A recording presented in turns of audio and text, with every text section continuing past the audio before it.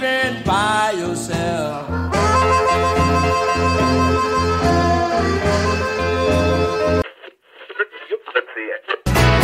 thing for certain, I can tell you, my friend, my baby made me rock and roll again.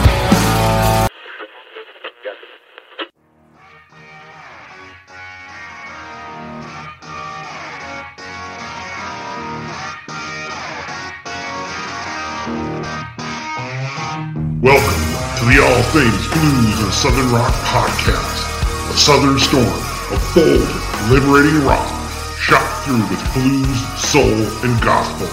And now, your hosts for the show, Brian Jones and Jason Johannes.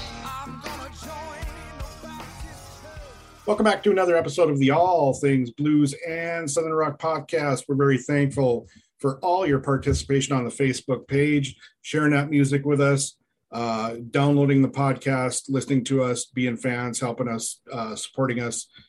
We thank you very much for that. Always with me is Jason. What's up, man? Hey, Brian, what is up with you? I am doing A-okay. How are you?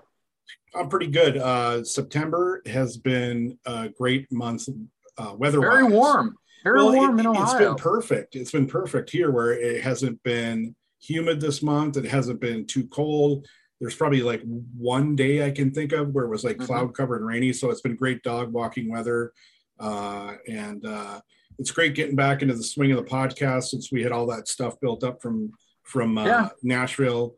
And now we're getting back into the swing of things, and we got so many artists lined up. So that is great.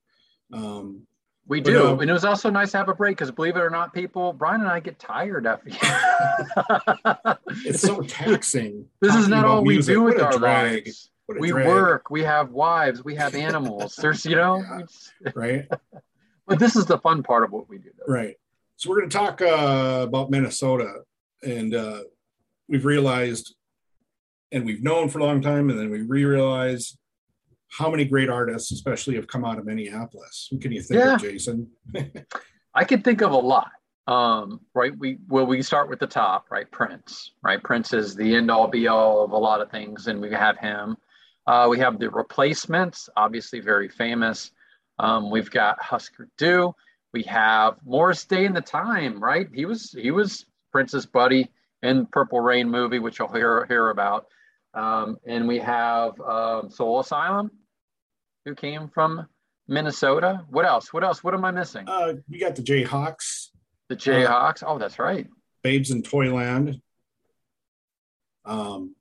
Some of the girls in Vixen. Well, I think their Vixen was, I read for, I don't know why, but I read their Wikipedia, and they started in Minneapolis, or some of the girls in the band started in Minneapolis. Wow.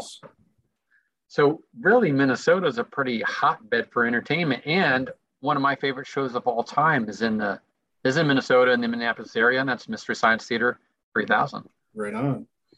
And also, Minneapolis is a good place that blues bands are traveling through from Chicago, of course. Not a huge long drive between Minneapolis and Chicago. So you got a lot of blues bands coming through there. And then more back in the day, they were coming through Grand Forks. And also not far from Minneapolis is the city of Duluth. Duluth and Superior, the Twin Ports, right on the western tip of Lake Superior. Duluth, when I lived there from August of 2002 till the end of February of 2008. And there were, a great, really pretty good, decent local music scene. There's a band that we're going to talk to called Boku Frequency. That's like a funk band, funk blues kind of thing. There was a band called the Hoot Owls that were like a Dick Dale hot rod surf kind of band, 50s-ish kind of rockabilly hot rod band. It was really good. Max Dakota and Modern Life. It was more like a jazz soul kind of thing going on. There was a blues band called De Jour. There was a blues band called Blues Evolution. There was one called Snake Oil Doctors. One band that I really liked a lot, along with Boku Frequency, was a band called Both Barrels that now is called Virgil Caine. And we just happened to have our guest on this episode today, the singer harp player from Virgil Caine. And would you like to tell the listeners who that is? Yeah, it's Mr. Mark Howley from Virgil Caine, who's been a longtime blues artist. He plays harmonica, harp, and sings. And Brian, you've run across paths with him. I have. Yeah. I mean, I got to know those guys a little bit when I lived there, and I used to go out with my little camcorder and record video. And there they probably still have public access, and I think that was pretty much the precursor to YouTube. And I had a show called Jam and Twin Port Style. Still got some of that video, and eventually I'm going to get some of that stuff on the Facebook page. Just one Facebook and our wide, YouTube channel. Get it on our YouTube channel. Yeah, oh for sure. Yeah. But they were called Both Barrels at that point, and now they're changed to Virgil Caine. But they're just a great blues band. As you guys will hear coming up, you'll hear all about Mark's knowledge of the blues, his experience living in New York City for a while, Chicago a couple different times, and Minneapolis, and he knows all these old cats. And you're going to find out, some of the older classic blues artists that he knew and got to see and play, and it was incredibly wonderful time talking to him. Indeed. I mean, we're all going to enjoy it. I love these dudes who have a lot of history in music and can spin stories and tell us about people they knew that I never knew about. And it's also great to finally get to premiere some artists like in this kind of region area. Minnesota, we'll eventually have someone from North Dakota on, a couple of people coming up. But until then, just kick back and relax and enjoy our conversation with Mark Howley, lead singer and harmonica player from Virgil Caine.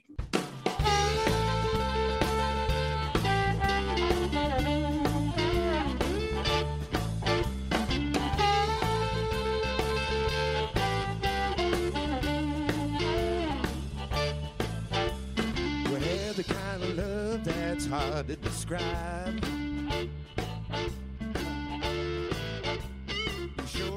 Yourself one ticket to ride. I was staring into space, you put a spell on me. I didn't know what I said after you kind of. Welcome back to another episode of the All Things Blues and Southern Rock podcast, the guest segment, I must emphasize. And as you guys know, I always pitch over to Jason to tell us who our guest is today. Thank you, Brian. It is my pleasure, as always, to introduce the guest for the week. We have somebody from your neck of the woods. Finally, Brian, we get to talk some geography and music in your neck of the woods. But we are very excited to have on Mr. Mark Howley, the vocalist from the band Virgil Caine. How you doing, Mark? I'm doing well. How are things there in Cotton? Well, they're kind of quiet. I like to hang out up here in the quiet, and then I like to go downtown and get a little blabber and smoke and then come home again. So Cotton, Minnesota, is there cotton fields there? How do we come up with the name Cotton, Minnesota? Because I don't think Minnesota, I don't think cotton. I found out that they actually named it after an attorney. Man. If your name is Cotton and you're an attorney, you're probably shady.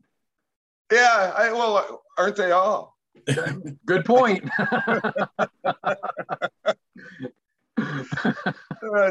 Yeah, it's a small little community, and I like it. The first time I moved up here, I got 40 acres for $50 down, $50 a month.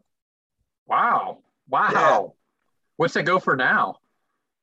Well, I just bought a place on the river with the Whiteface River on three sides for $80,000.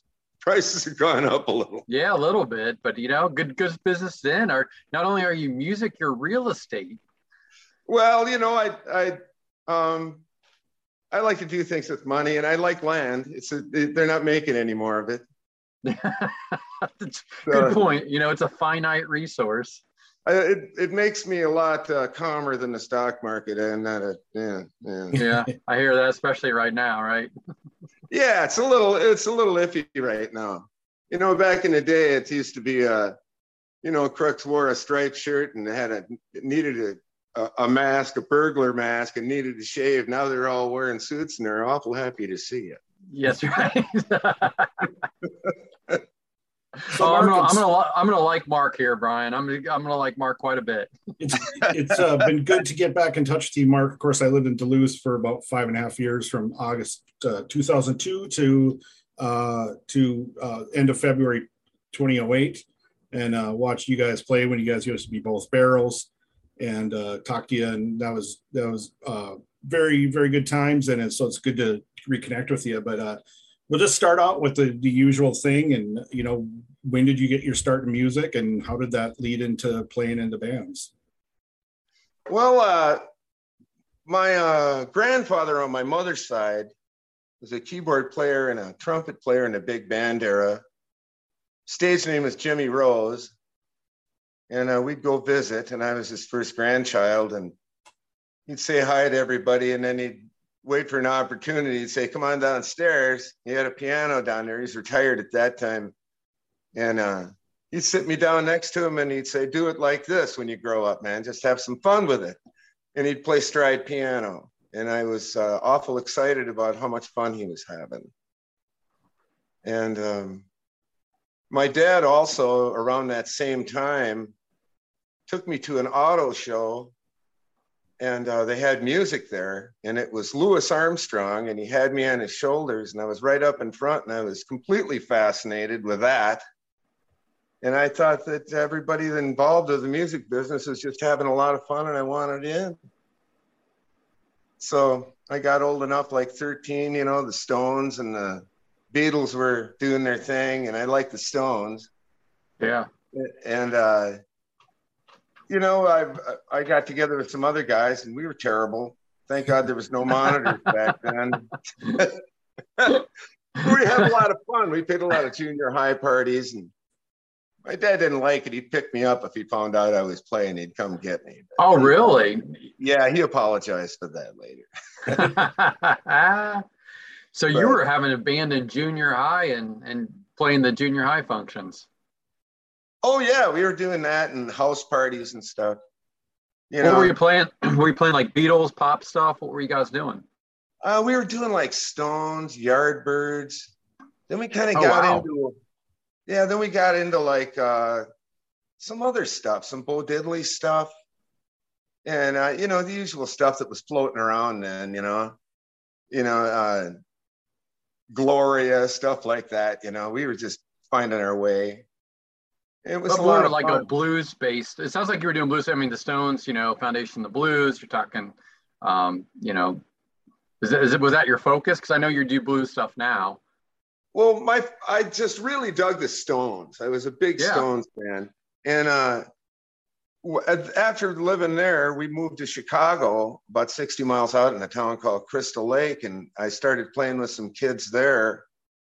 And me and my buddy Jim Reed went down to Old Town there.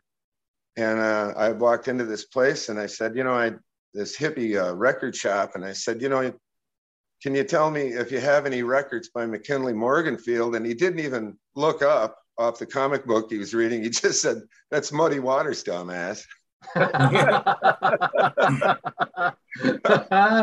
So I ate a little crow, and I walked out of there with a whole stack of albums. And I never really looked back. I've played in rock and roll bands for money, but I was always a real fond of the blues. Well, Chicago's a terrible blues town. I mean, how would you ever learn to play the blues there? Yeah, it was a lot of fun. There used to be a place called Alice's Revisited, a coffee house. Uh-huh. And we went down there, and it was you could get in because they didn't serve liquor. And it was a place where you sat on the floor. There's a lot of hippies hanging around at that time. And the Wolf played there. And he was a kind of a scary guy, man. He was an old man, and they started out playing a tune called 300 Pounds of Heaven and Joy. Pushed a big easy chair out on stage, and it was near the end of his life, I believe. And he made a SM57 Shure microphone look like a golf tee. He was huge. And he was sitting down in a chair by the end of the show. He was standing up and blowing great harp, and just he just was an extremely fierce individual. But there was that, and then We got a little older and snuck into the Quiet Night. You know, that was owned by James Cotton, a really great harp player from there. And I met John Lee Hooker. I asked him if I could buy him a drink, and he thought that was pretty amusing. It was like Tuesday night, and there wasn't a lot of people in. So he sat down with me. He goes, "Yeah, I'll have a drink." He goes, "And bring my friends a couple of pops." I didn't really understand much. He had a super heavy, thick black accent, and I was from the suburbs. I just kept, grinning and nodding my head. So what year was this about, Mark? What time? Oh man, I knew you were going to ask me. I tried to figure that out. I don't know. I was in high school. It was probably late 70s or late 60s. Okay. Yeah. But it was a cool time in music down there. Is that how you got into playing harmonica or the harp? Is because you were around all those guys in Chicago that were influential? I was playing it before that, and my driver on that was my dad wouldn't buy me a guitar, and we already had a guitar player. So I decided I was a singer and a harp player, and I kind of bullshitted my way into a job. And I started listening to guys like the guy in Canned Heat, Alan Wilson, who's an unsung hero. I think he was one of the best harp players ever. And, and all that stuff. And I got interested in it. I copied that entire Canned Heat album where they're sitting around a sterno can. I think that might have been their first album. And I got interested in it. And I kind of took it apart and dissected it. Paul Butterfield and all those guys, Yeah. Fun. I enjoyed it. So what happened, like when you're playing in Chicago? Where did you go then after that next? Where's your journeys take you? Well, I had a friend back in Minneapolis from when we had lived there, and he called me up and he said, "I got a band back together. Why don't you come and play?" So I said, "Sure." So I took all the money I had and I got on a plane and went to Minneapolis, and we had a band called the Dictators. We played all over, and then it morphed into a horn band called Night Train, and did all kinds of stuff with those guys. You said a horn band, like all like brass horn. Like, what are we doing? Oh yeah. We had a 9-piece horn band and a 52 Chevy school bus with a 2-speed rear end. What kind of music were you guys playing? Like big band music or jazz, or what were you doing here? We were playing blues and R&B. A lot of okay stuff. I guess with the horns, R&B. Yeah, I could sing. That stuff's difficult to sing. Yeah, and you're singing, playing harp with them. Yes. Nice. Yeah. 9-piece brass. That's. Do you have any recordings or somewhere we could go to hear some of that? I don't have one recording of that band.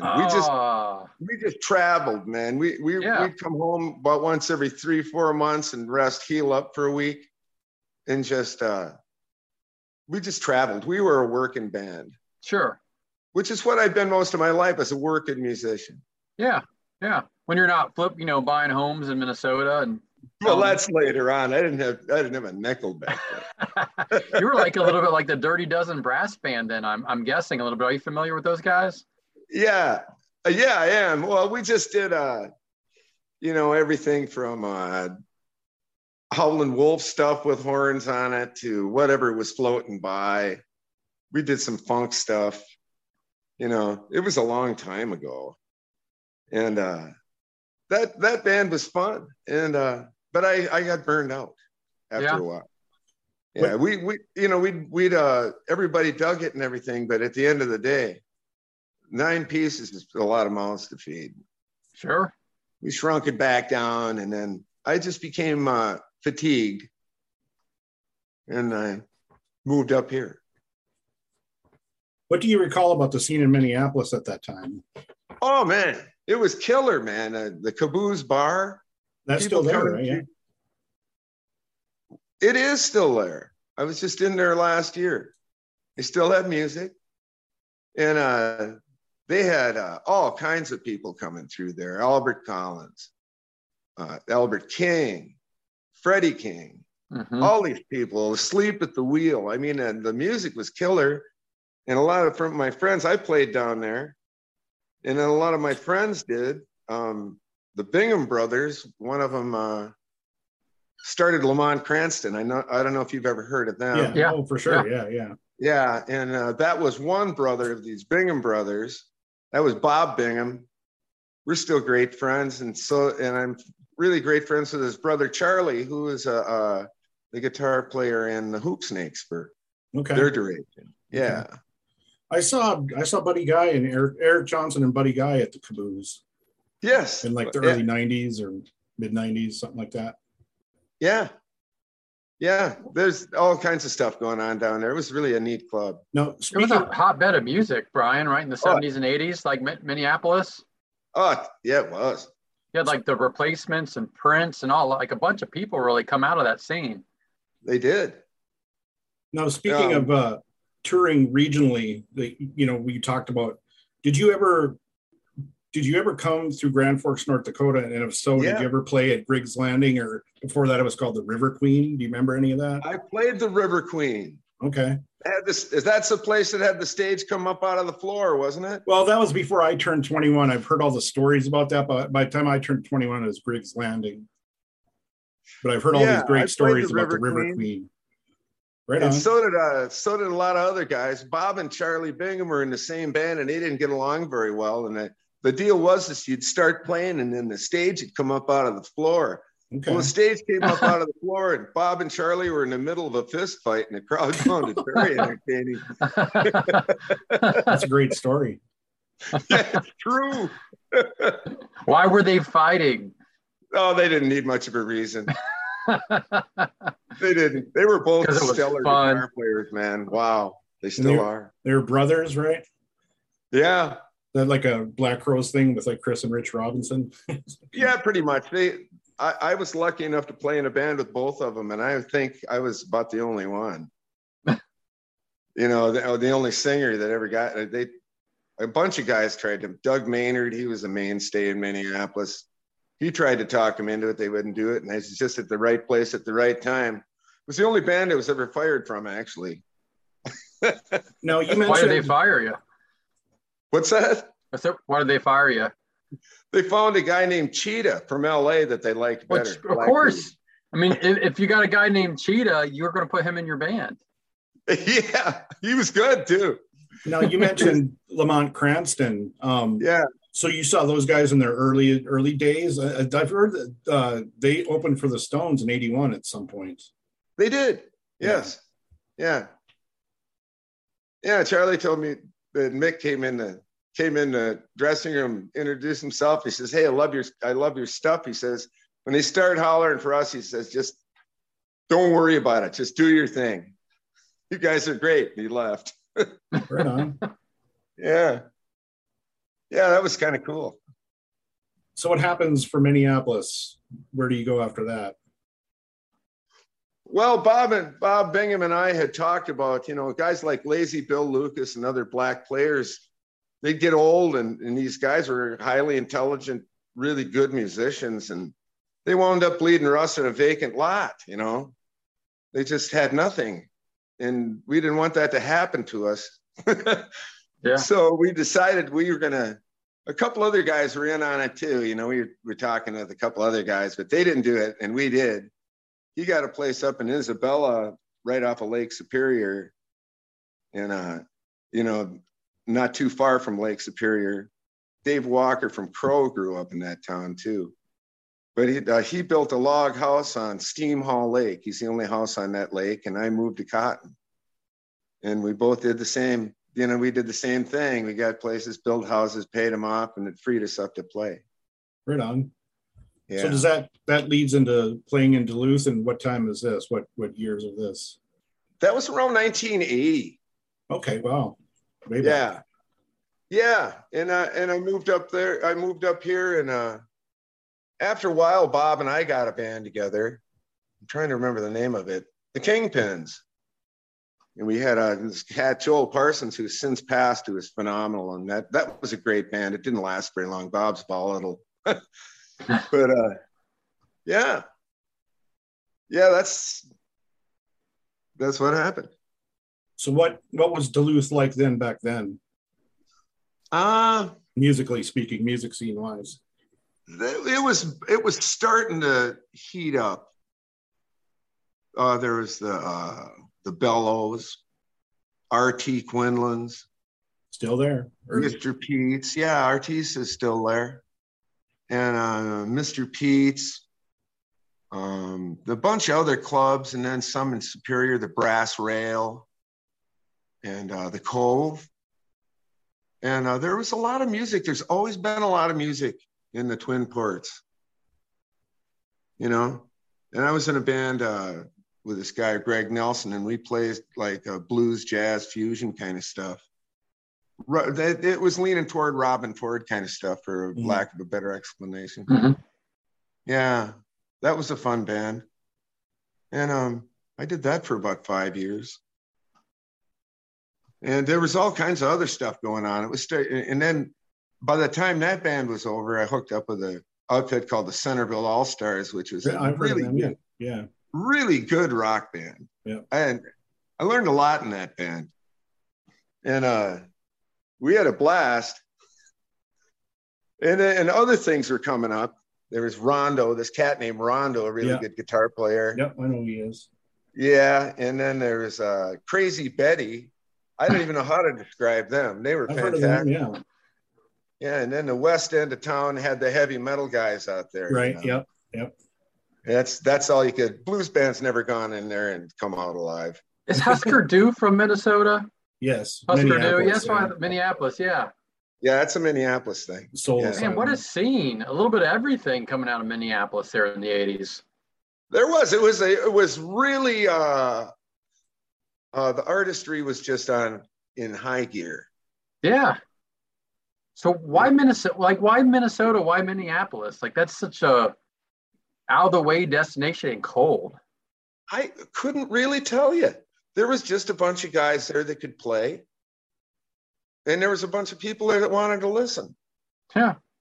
And it got huge. I remember I was playing. They had a big thing down at Uncle Sam's, which is now First Street Station, which is a huge club down there, and it was like a 4th of July thing, I think, and they had a back room with garbage cans full of booze and beer and food and everybody, and there was like 8 bands all day, and we're like, yeah, who's that over there? You know, it's this little dude was with a bodyguard, and he was singing in a band called Champagne, a cover funk band, and it was Prince. Yeah. And I don't know, you know. Then turned into a monster. Was he a monster back then? Yeah, he was good. Yeah. Yeah. That had to be something, Brian. Seeing Prince before he was Prince. Yeah, but he was Prince upstairs before anybody else. One other person knew. He knew. Yep. And that's a guy who I think now people are realizing how good of a guitarist and musician he actually was, you know, a lot more in depth than before, because he was super underrated or not appreciated for his guitar work, like in all the different things that he could do. I know. I believe that. There's a band called Daisy Dillman around, and their bass player later on got a job at Paisley Park. And he said that he was a maintenance guy there.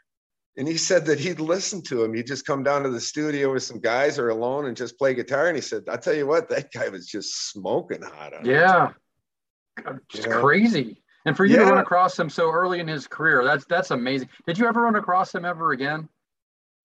No, I never did. Okay. I never did. Yeah.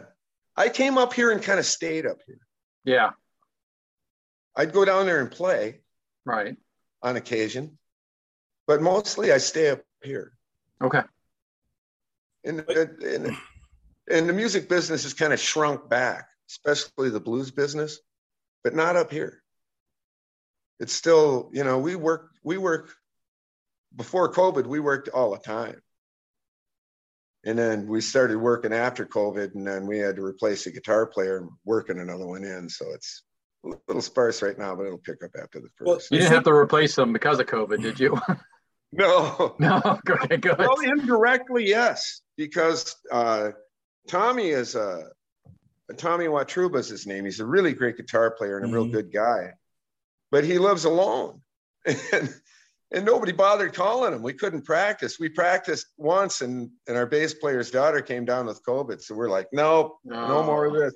Yeah. So we, he spent the entire time alone. And I called him maybe twice. I feel bad. I should have, and I think it did something to him. Yeah, that's unfortunate. Yeah, but he does a solo thing, and he's happy doing that, and it sounds real good. Right on.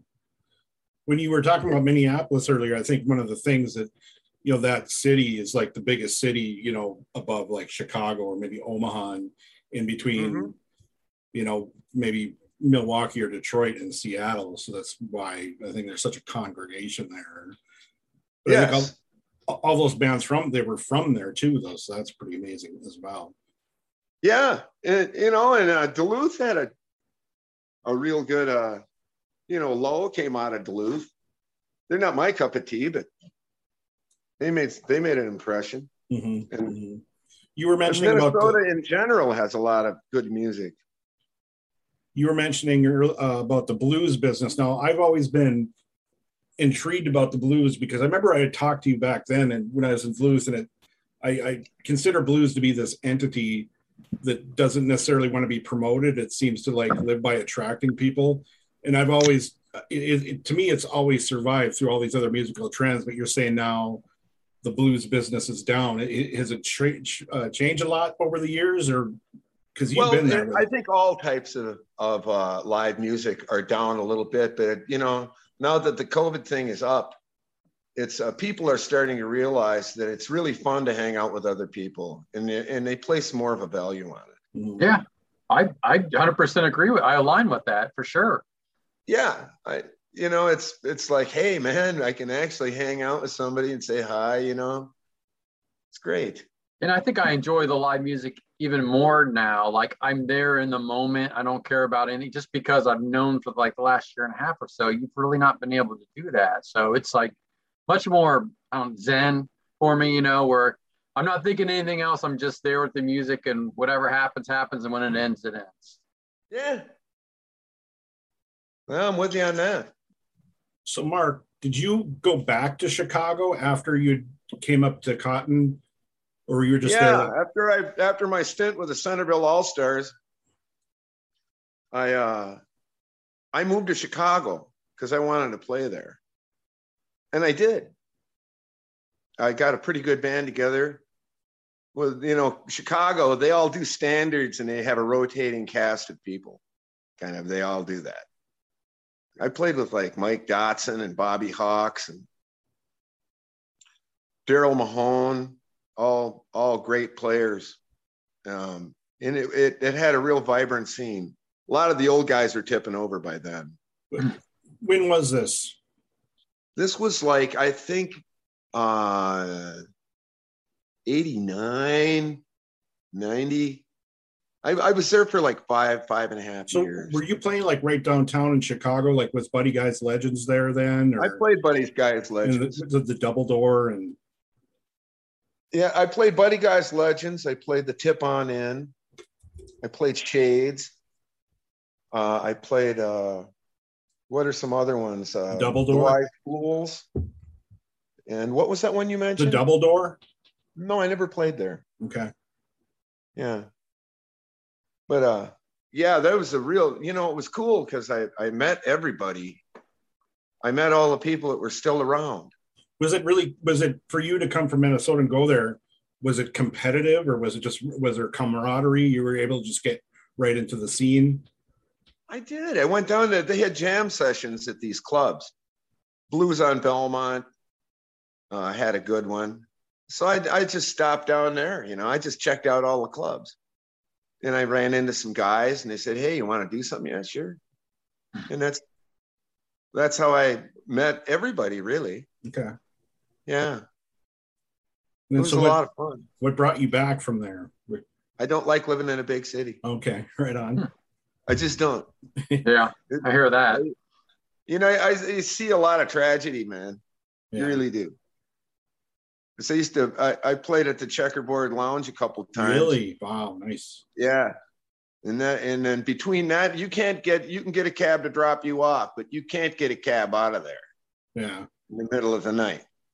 When in '94, my first Stone show, we went there. Oh yeah. A little eye-opening in the neighborhood. Oh yeah. Yeah. Bad neighborhood. Bars on windows and stuff like that. 80 degrees outside. People burning tires in barrels and wearing coats, warming their hands. It's like, whoa. But what you do is you just park where there's street lights all the way to your car. And everybody had played music. They'd put their money in their sock and have a throwaway 10 in their wallet. Yeah, sure. Yeah. So nobody ever bothered me ever. Mm-hmm. But, it happened, I guess. But Chicago was pretty cool. I saw a lot of great people, Barkin' Bill Smith, a lot of guys people haven't really heard a lot about. He was a string bean of a man. I wrote a song about him called Every Dog Has His Day. I was just listening to that earlier. Oh, you were? Yeah. Yeah. Yeah, that's about Barkin' Bill Smith. Okay. He's a total character. He must have been part Zulu or something. He had arms and legs like broomsticks. He's a very skinny man. He wore an ascot and his pants were always a little short. But man, that guy could sing. My favorite thing he used to sing that I liked was Rainy Night in Georgia. It was just stellar. He used to play with Dave Spector and the Bluebirds. Okay. That was kind of the zenith of his career. He's no longer with us. So let's get into when you came back to Duluth, at what time, I met you in Both Barrels. So when did that band start? How did that band come together? That was the same band as the Virgil Caine band. Right, you're right. I know, yeah. Yeah, and that was, I believe, about 20 years ago. So you saw us really early on. Okay. There was another band called Both Barrels in Minneapolis that didn't like the fact that we were using the name. I didn't have any idea. But the guy came in and he goes, hey, check this out. They'd been around for a long time and they didn't play much anymore. So he flops down a couple of CDs, a couple of records, few posters, and he says, I really don't like what you're doing. I said, well, maybe you ought to come on up and jam. So by the end of the night, we were pals, but out of respect for those guys, we changed the name. Yeah, my band had to change their name too. We were the Rebel Set, and there was a Rebel Set out of Tempe, Arizona. And even though we were first, they were trying to make a living off of their name. So we gave up the name and changed our name to Ghost Town Silence. Hey, that's pretty good. Yeah, not too shabby. That was the name of our first album, so we made the name of the band the first album. Okay. Yeah. But those guys from Arizona were bastards. We weren't friends with them at the end of the night. No, you weren't, huh? Nope. We wrote a song about them on one of our albums. Oh, good. That's sweet revenge. That's right.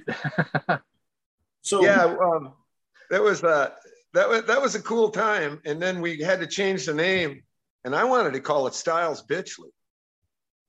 What's that again, Mark? I wanted to call the band Styles Bitchley. Styles Bitchley, nice. That sounds like a punk band. And I got that from this guy who was a bass player in Chicago, a black dude, and he either booked himself as Frank Sinatra or Styles Bitchley, and he was a total entertainer. And I called him up and asked him if I could use that name because he retired, and he goes, "Yeah, man, go ahead." But they didn't like it, so. Yeah, I thought it was a killer. For sure. Well, would you come up with the Virgil Caine? Is that from the band song, or was it it is? Where are we coming with that? Yeah, it is. Yeah, I love that song. I know. I love the band. Is really. I love the band. Yeah. It doesn't get any better than that, man. It really doesn't. It's one of my favorite all time. And The Night They Drove Old Dixie Down is such a classic. Yes, it is. I guess Virgil Caine was a folk hero that worked on the railroad. Yep. Mm-hmm. Yep. I mean, there's plenty of stories about him. And I know the name is mostly known from that song, unless you're from the South, which I am not. I'm a Yankee. So. Yeah. Yeah, me too. You guys are really Yankees because you're way up north. Oh, yeah. We don't need. I'm surprised I got a tan this summer.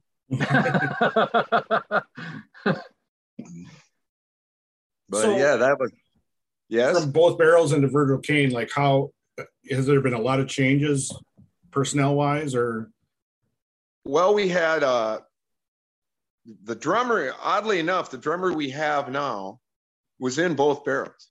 okay? Mark Thompson, and he quit to play with this rock guy Rondo. Yeah, right. And so we picked up this cat Keith Fredrickson, Mm-hmm. who can play anything you hand him. Mm-hmm. Hit notes only dogs can hear. He's a good And dude. we needed a drummer, so he said, "Okay, I'll play drums for you." And we wrote songs. He co-wrote a lot of songs with me and his own. I got this little slow, but I got a couple CDs for you right here. Right on. Nice. In the morning.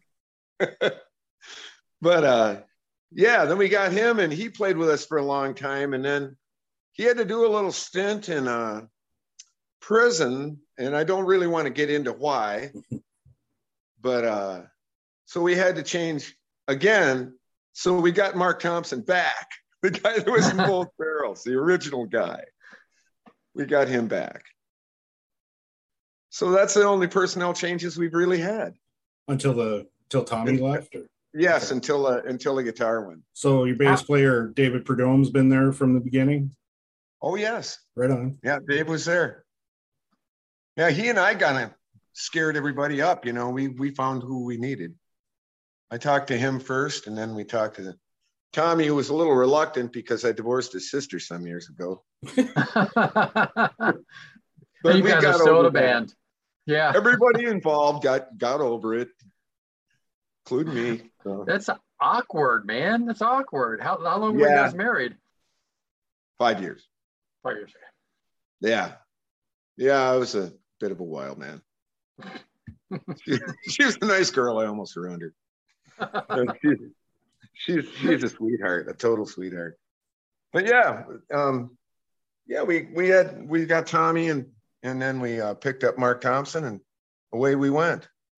And I was writing a lot then. It was fun. A lot of fun.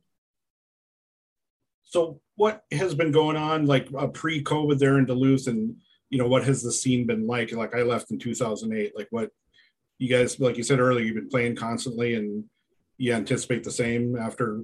I know everything's kind of getting back to normal, but Yeah, we could play a lot right now. I just want to work the new guy in real good. I don't want to go out there half baked, Mhm.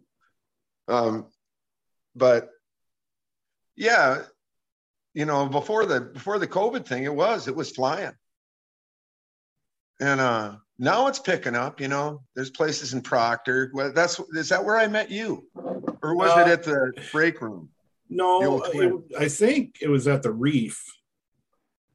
Okay, yeah, okay. Probably the Reef, and then the Twins Bar, Yes, the Twins. which I is the remember break room now.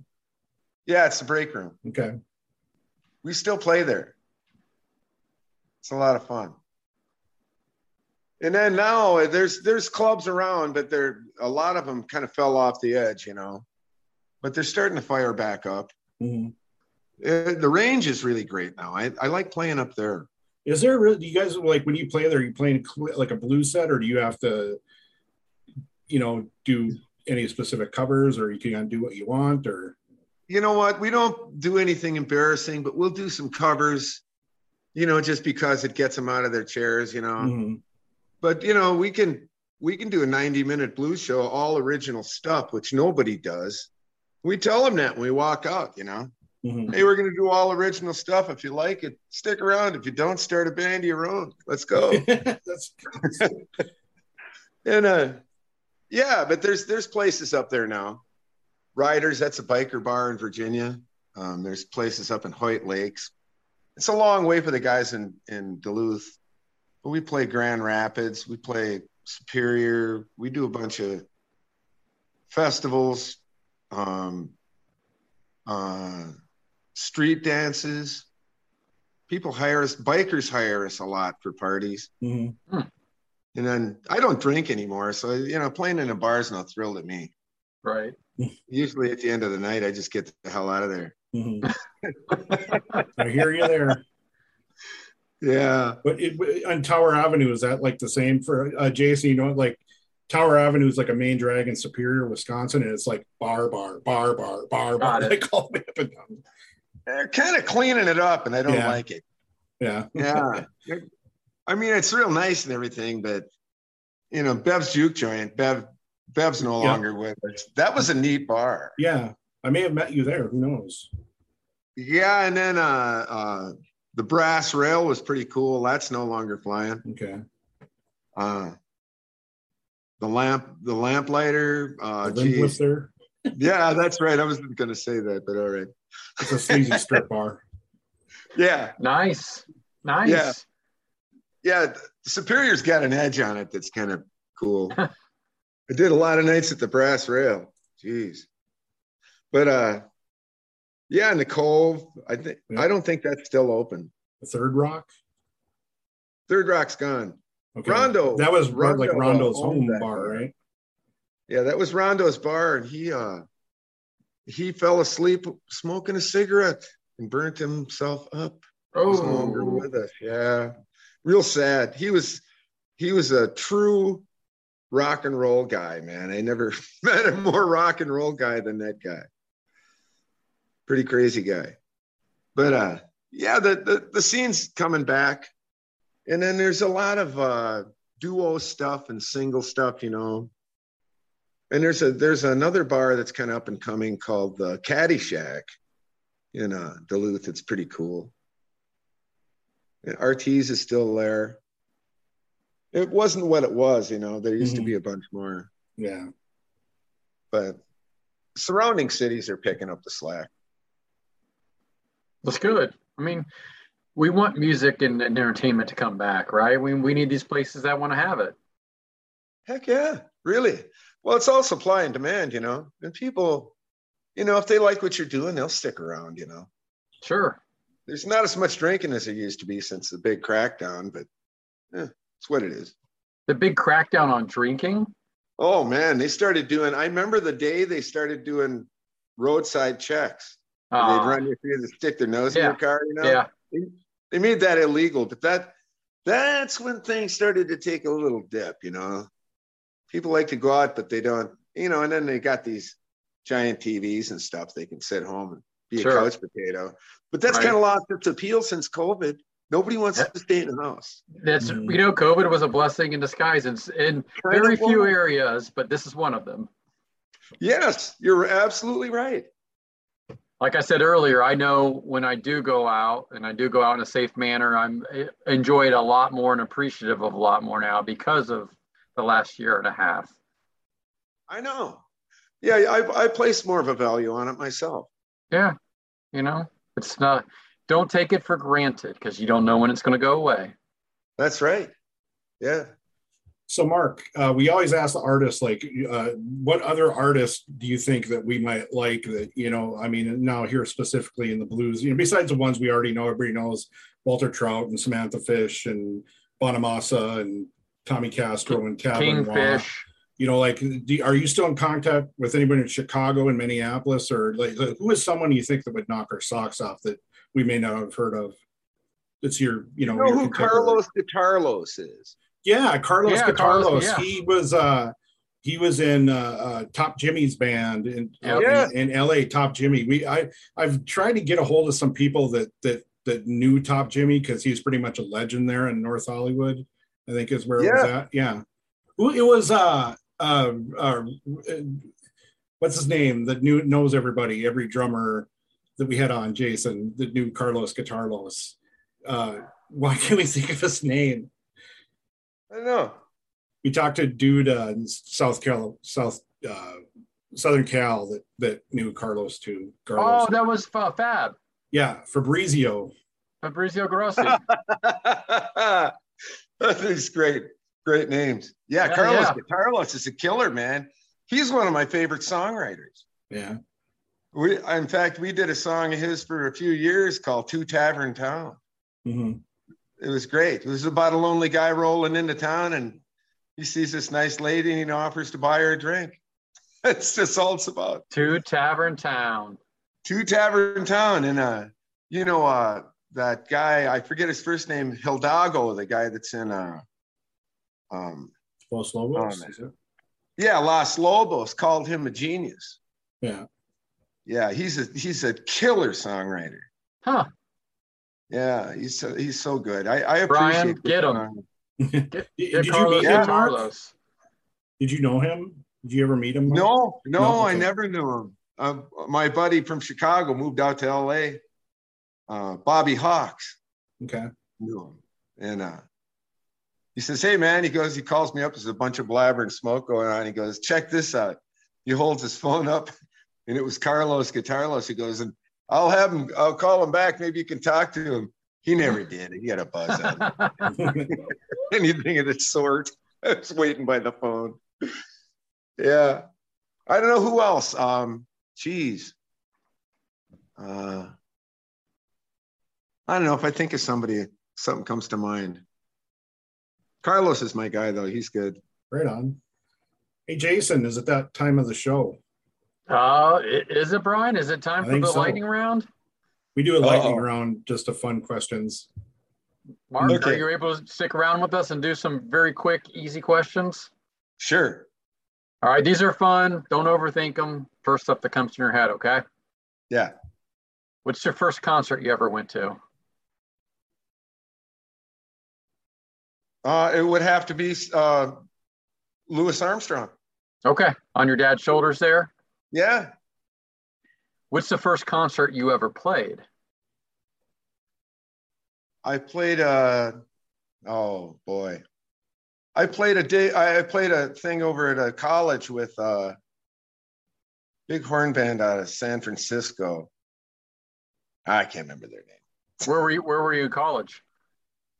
Oh, we were playing there. I wasn't going to college. Oh, God. We were Okay, staying you're over over to college. Yeah, it was their big song was Don't Change Horses in the Middle of the Stream. I can't remember their name now. Okay. Yeah. What's the first record you remember owning? The first record I remember owning was a Bo Diddley record that my uncle left when he came to visit. He left a Bo Diddley record, an Ahmad Jamal record, and a Pearl Bailey album.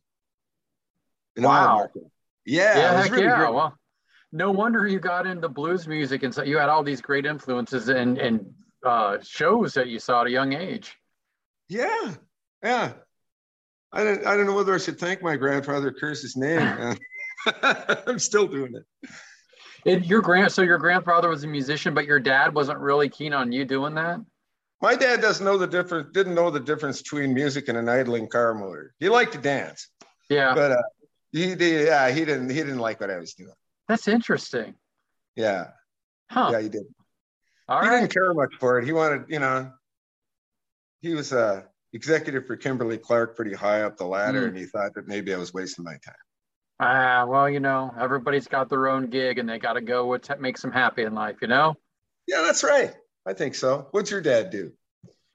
He's retired now, but he was an elementary school principal for like 36, 37 years. That you weren't getting away with much. Oh, God, every teacher and administrator knew me, but sometimes that worked to my favor because people would pull me out of class or talk to me and let me get by with little things. But yeah, I could, if I did anything really bad, he would know about it.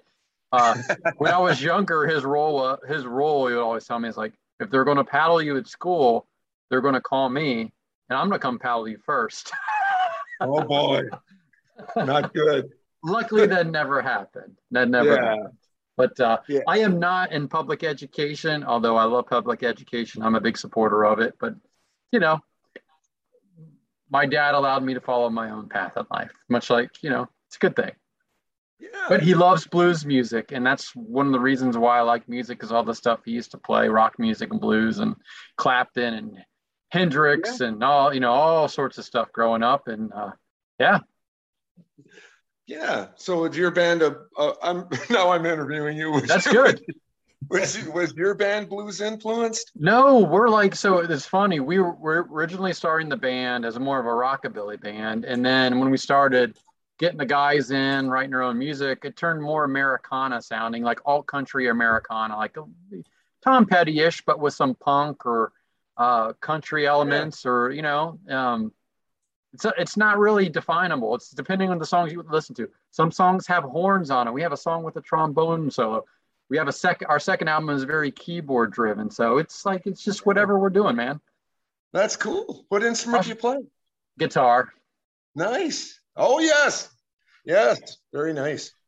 But I do our rhythm guitar and our slide guitar stuff, and we've got a really good lead player and two vocalists, our bass player and our lead guy, our vocalist, and the drummer, and we have fun. We do it just for fun. It's not anything that we're making a living on, but we enjoy it.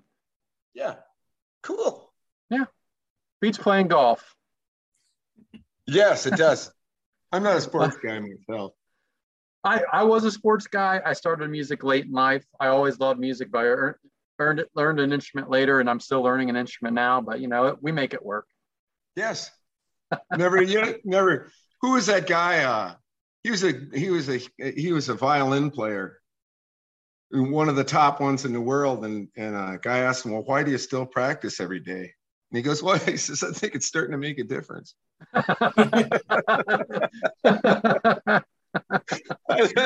was my reaction. Mine would have been the opposite. I still practice every day, but I don't think it's making a difference. My wife and my son are very naturally musical. They both play the piano really well. Yeah. And my daughter, like, she has musical ability. Like, she picked up guitar and ukulele and stuff, and she gets around on the piano and plays stuff, and she has no interest in lessons or just doing it, but it snaps with her. I'm like, God, like, I have zero natural music ability, and like my 3 family members all can do stuff. So, yeah. Hey, lucky them. Right. I tried to get my son to play keys in the band. He just wants to play classical shit. I'm like, come on, man, play rock and roll. Yeah, I got a son, and I bought him a bass amp and a bass, and I tried to talk him into it, And him and his pals got a band together called Speed Wiener that was kind of amusing. Yeah. He lost interest. Yeah. Well, I'll take my son these pieces like Descending by the Black Crowes, Brian, or like Home. I'm like, listen to these songs. These are cool. Learn to play them. Nah, not interested in doing it. So, yeah. What are you going to do? People go their own way. And exactly right. Like no pressure or anything, but I'm like, man, like, yeah, you guys are good. Especially my daughter who picks up stuff. I'm like, why aren't you like getting music lessons or doing something? Because you can do this, but nah, Yeah. And my brother's kind of like that too. I just get envious. He came up one time at a gig and did Scratch My Back, which is spoken. It was perfect. Really? So I didn't know you could do that. See, you should have started your own brothers band so you guys can brawl like all the other brothers bands. Me and Johnny get along great. Well, good thing you didn't join a band together then. Yeah.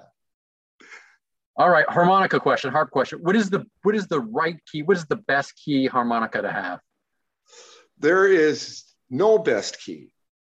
There's a few I don't like. Like what?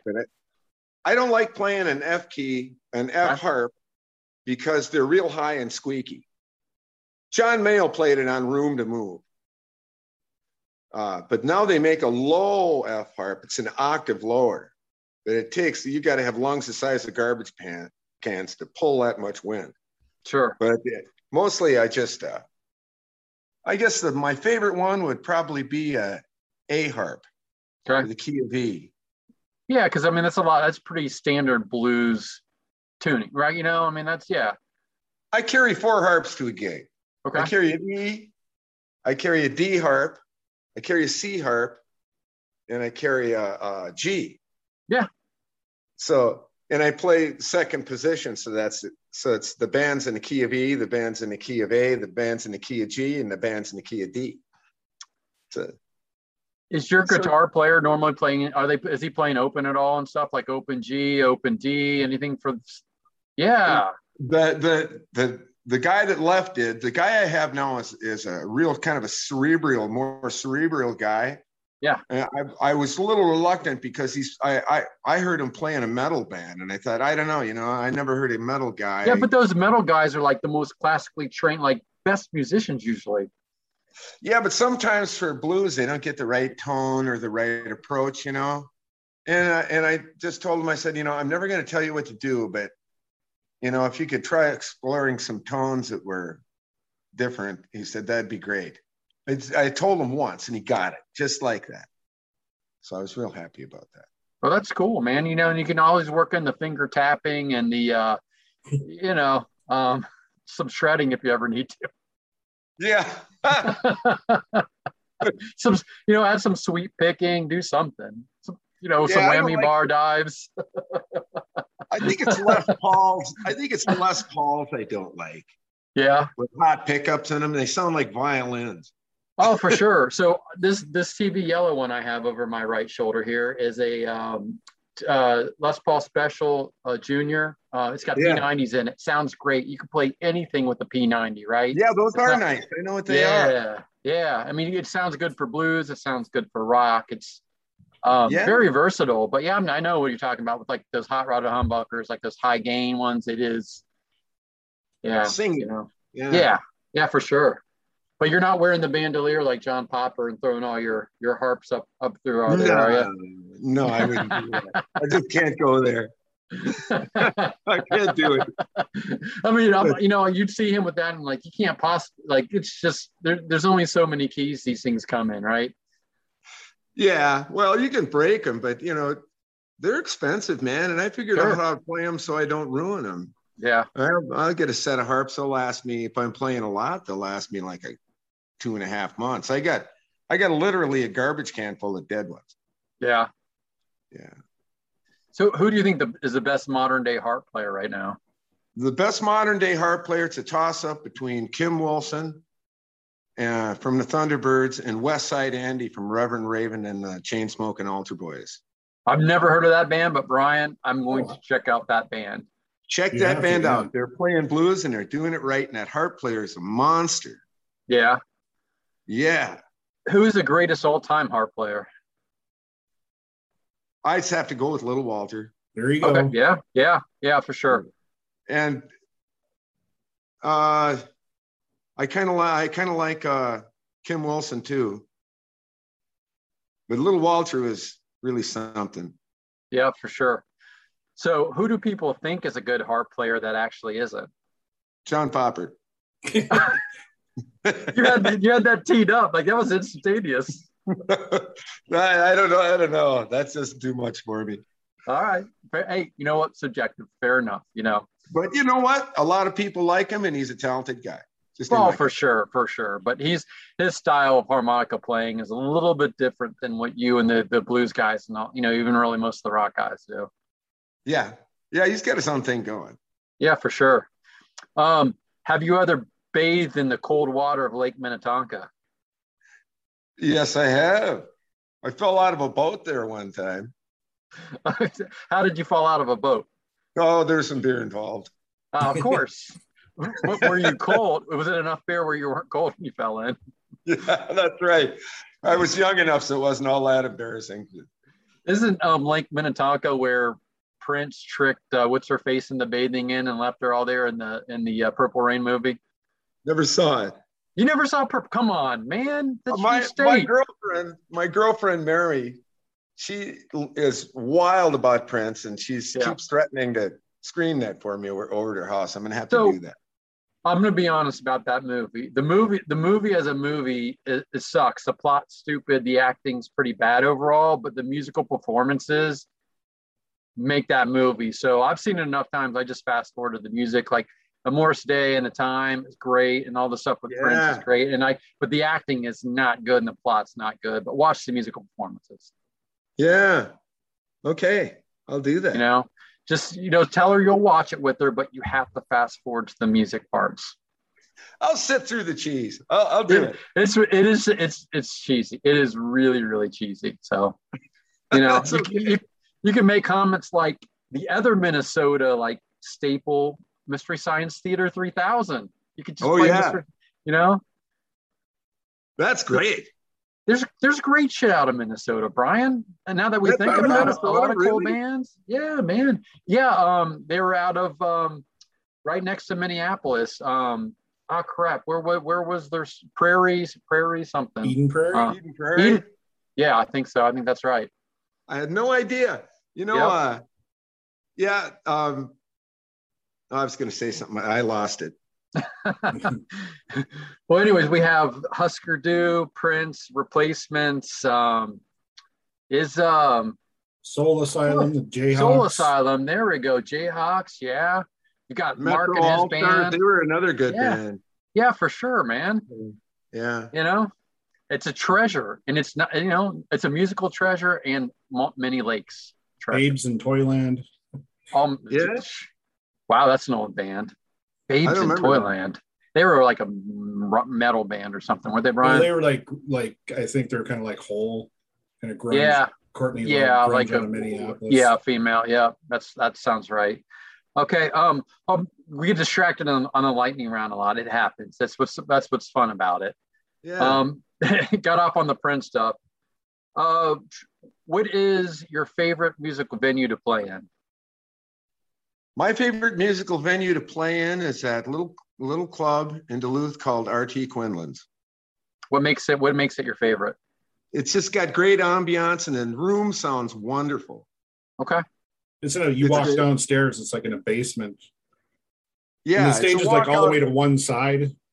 Yeah, and it's got a big stone wall, a real stone wall around on the stage. It's just it's a cool venue.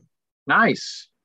I'll Yeah. have to check it out. Sounds good. If I'm ever in your neck of the woods, I will definitely check that out. Do that. Give me a call too. I'll certainly we can go out and have like a lemonade or iced tea together. Yeah, whatever. Since you don't drink and I don't have to drink. How's that? Oh, I don't mind if people drink, man. I don't drink. I buy people drinks all the time. All right, deal. Well, I'll call you up. All right, multiple choice question. Memphis Blues, Texas Blues, Chicago Blues. Chicago Blues. Yeah. Why is that? Yeah. Just from where you're from? I just like it because, all those guys came up from most of those guys that wound up there after World War II came out of a 5-county area in Mississippi. And they just had a way with it that was fantastic. And it's going to stand the test of time. Yeah. It's just my cup of tea. That's really. it. And it is personal preference, right? People like Texas Blues, Memphis Blues, Chicago Blues. And I always like to ask our blues artists that question because I'm always curious. Yeah. Yep. One day somebody's going to say like North Dakota Blues or South Dakota Blues, Brian, or Wyoming Blues. I'm not going to hold my breath on that. The North Dakota or Grand Forks doesn't have a blues band, huh? Not that I know of. There's a girl out of Bismarck, Jennifer Lynn and the Groove Kings. Okay. That's the only thing I can think of. Well, you got to start somewhere. And that's the start. Yeah. All right. We're going to visit you in Canton or Duluth, Minnesota. Where do you recommend I go to eat? I would go to, that's a tough one. There's off of 27th, there's an organic diner there, and I can't remember the name of it, damn it. Or Wusso's is a coffee house, and they have great food. Okay. I like to eat there. Like breakfast food, lunch food, what are we talking? They got lunch and dinner there. All right. Yeah. Any like walleye? We're doing local like fish stuff. What do we got? There's all kinds of stuff there. I don't know. I mostly eat fish and chicken, and I mostly cook it myself. I just dive into town and I do my thing and I come home. But Blackwater's good. That's a good place. Okay. They got it pretty much covered. Yeah. Oh, and then another place that I really like is Spoons. This guy Spoon Witherspoon was playing with either Prince or one of his project bands, and he decided the guy's a phenomenal keyboard player and sings like a bird, and he's got a little restaurant, a soul food restaurant on the west side. That's where I'd go. Oh, now you're talking my language. Yeah, and it's the real deal. Yeah. Yeah. All right. Sold. When I'm there, point me out in the right direction. I'm going. I can do that. What is the craziest thing that's ever happened to you in your years playing out live and touring? I caught a trumpet player in the bus one time going through my suitcase, looking for God knows what. And I gave him a fat lip, and he got on a Greyhound and went home the next morning. No explanation at all. Just he was going through your stuff. Yeah, he was looking for goodies. That was in the 70s. Yeah. You know, fair enough. We try not to, pinpoint crimes on this podcast. We like to talk in very. Although the statute of limitations, I'm sure, is gone, but still, Yeah.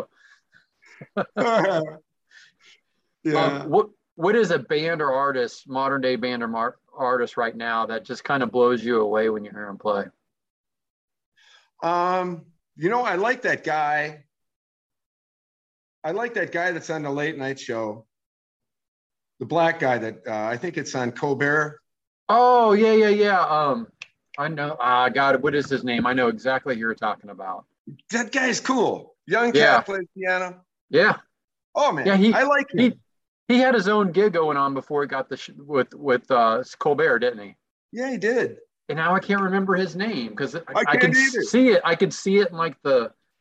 I know you're talking about. All right. Yeah, he had kind of a hit going on and had one foot in the blues, and I thought, yeah, man, do that. Yeah, I think he's just a stellar musician. Yeah, for sure. Yeah. Okay, another multiple choice question. Yeah. Beatles, Stones, Zeppelin. Stones. All right. I know you said you're a Stones guy. I figured that's where you're going to go on that one. Yeah. You got a favorite album from them? Favorite Beggars song? Banquet. Oh, of course. You can't go wrong with Beggars Banquet, Exile on Main Street, Sticky Fingers. Yeah, that era was fantastic. But I still like them right now. You know what? That blues album they did a couple years back, that cover album, super, super good. Yeah. Yeah. And they did a song. Jagger did some stuff with the Red Devils. Have you ever heard that? No. Brian, you're the Stones guy. Have you heard that? I haven't. You know who the Red Devils are? I've heard of the Red Devils, but I'm not. Oh, that harp player, man. He's a badass. He would have been my favorite guy, but he's no longer with us. But heroin got him. But oh my God, that was a great band. Huh. Well, now we got two bands to check out now, Brian, or at least I do. Yeah, check out the Red Devils. You'll be shocked. They're really the guitar player's 19 years old, and he's like, holy cats. Really? Man. Yeah. Wow. Huh. Yeah. 19. Really but Jagger loved those guys, and he did a few songs with them on a recording. All right. Jagger and the Red Devils, Brian. Come on. That is right where your wheelhouse is. I'll check it out. All right, Mark. What's a guilty pleasure music, song, or artist for you? I'd have to say Nat King Cole. I like his stuff. Yeah, like the old jazz big band, because he was kind of Yeah, when I want to learn harmonica stuff, I try not to copy other harmonica players. I go straight for the big band stuff in that kind of era. It's all there. Nice. All there. I like it. And I've also, there's nothing new under the sun. I've lifted sections of that, and put it in blues songs that I wrote.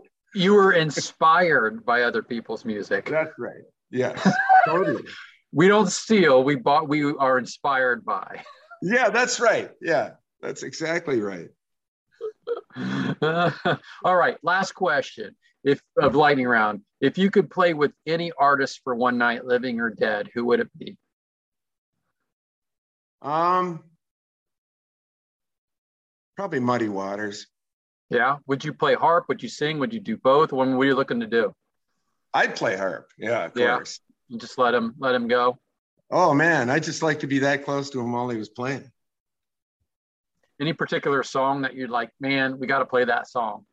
I Got My Mojo Working's a great one. Hoochie Coochie Man, I really dig that one. Yeah, of course, right? That's a classic. Yeah, all his songs are classics, you know. I don't know if I'd like to do a steady diet of it, but I sure do like it. Yeah, for sure. Yeah.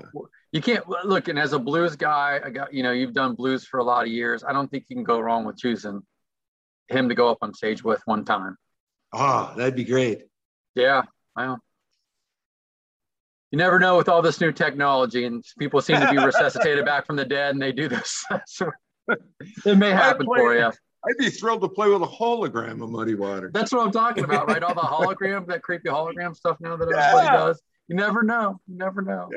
Yeah, pretty cool. All right. Hey, thanks for being on. Where do we go to find out more about Virgil Caine? Website, Facebook, what do we got? We got Facebook, Virgil Caine's on Facebook, and Virgil Caine Online is our website. VirgilCaineBand.com, is that correct? Is that what I'm saying? Maybe that's here? what it is. I've never looked at it. Yeah, very nice website, guys. If you're interested, go check out Virgil Caine and Mark stuff. Great. They've got merch. They've got their band events up there. All you need to know, like them follow them on Facebook. Do you have a YouTube page or anything like that you want people to go check you out? Nope. So Facebook and VirgilCainBand.com. Brian? Well, you can search for Virgil Caine on YouTube. There's some clips Stuff will on come there. up, but he doesn't have a channel. There's whatever that show is from Duluth. I forget the name of. Boku Frequency has been on there too. I saw. Oh yeah. There's some, the thing of it is that somebody can get you on a bad night or their stuff's not working right, and you're kind of stuck with it. The Playlist is the name of that show. The Playlist. All right. Yeah. That's cool. That was a while ago. And so John Batiste is the name of the piano player. Yeah, there you go. Yeah, John. Google him when you guys are talking about that. Yep. Well, yes. Mark, thank you so much for being on. It was great to reconnect with you. I had a lot of good times chatting with you guys in between sets and hanging out. It was great. So everybody check out Mark Howley from Virgil Caine Duluth bass band playing around in the region. You will not be disappointed. They're absolutely fantastic. So thanks, Mark, for coming on. If you'd just hang out with us for a couple minutes after we get done rolling, that would be great. Yeah, cool. All right, man. Thanks for being on. It's been a pleasure. Thank you so much to Mark Howley for joining us here on the podcast. It was great for me. I got to reconnect with him. I had a lot of good times watching those guys play when they were both barrels. Seen them at the Reef and the Twins Bar and Bev's Juke Joint, and it was just great to reconnect with them. And especially it's great to hear some of that deep knowledge about the blues.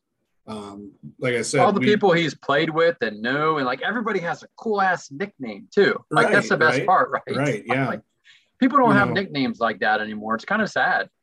And it's great that, when we had Sonny Mormon on from your neck of the woods, and then having Mark on and just getting some more blues people, because we have been more heavier on the Southern rock part of it. So it's just been great.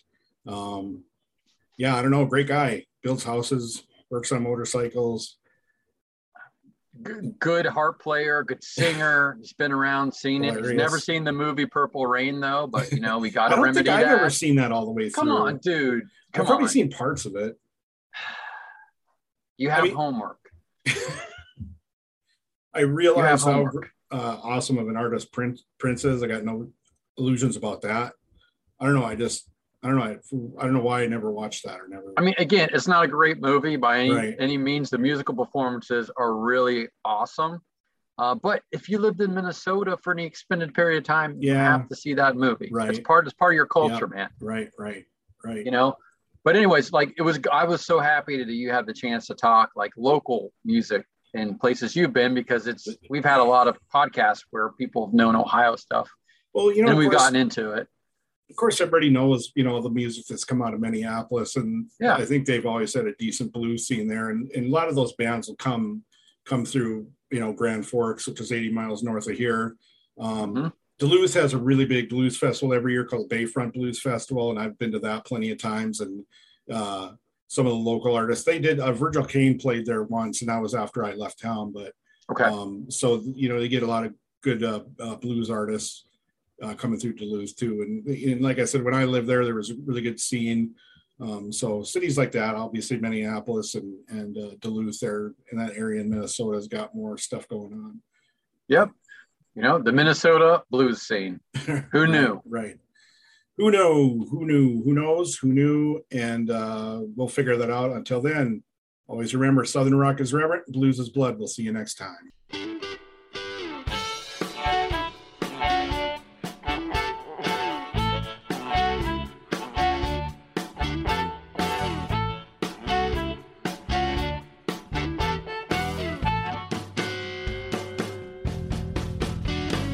Well, Barking Bill was a hell of a man. He had the whole world in the palm of his hand. There was a time when it wasn't that way. Now he's the hottest thing on two legs today. Well, he had no money and he had no smoke. He had no reason, Lord, to have any hope. Just some old blues and a pocket full of dreams. Everything turned out okay, it seems. Well, every dog has his day. Every dog has his day. Every dog has his day. The man, he deserved it in every single way. Well, keep your eyes on the prize and don't look away. And every once in a while, you got to get on your knees and pray. Yeah, yeah, yeah.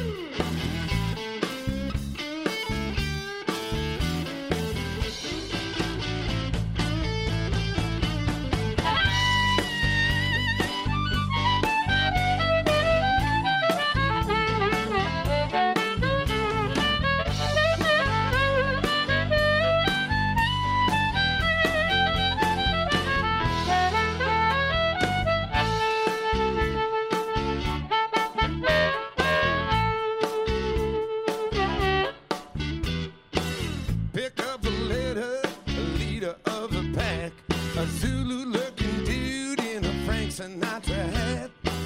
When at the bar he was thirsty as a whale. When it came to blues, well, that cat could really wail. Well, every dog has his day. Every dog has his day. Every dog has his day. Every dog has his day. Every dog has his day. Every dog has his day.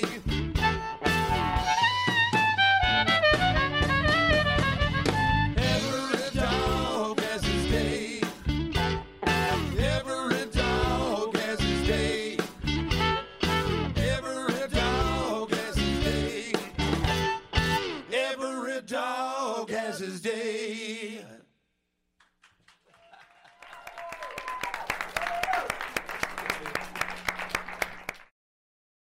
Funding for the playlist is provided by the citizens of Minnesota through the Minnesota Arts and Cultural Heritage Fund and by viewers like you. It's NFL draft season, and that means it's time to start thinking about fantasy football. FantasyPoints.com features industry-leading experts and prognosticators using proprietary hand-charted data to help you score more fantasy points. FantasyPoints.com is the place to go for whatever kind of fantasy football you play. Whether you play fantasy football, daily fantasy sports, or do a little bit of everything, Fantasy Points has the meticulously researched content to guide you to victory. And why wait for the fall? Fantasy Points also covers the new spring football league, the UFL. Join the guru, John Hansen, Scott Barrett, Joe Dolan, and other massive names in the fantasy football universe with an exclusive offer. Use code Pantheon for 15% off any Fantasy Points package, including the all-in package with access to every article, tool, and data nugget that Fantasy Points has to offer. That's fantasypoints.com and code Pantheon for 15% off at Fantasy Points. Fantasypoints.com, code Pantheon. Score more fantasy points.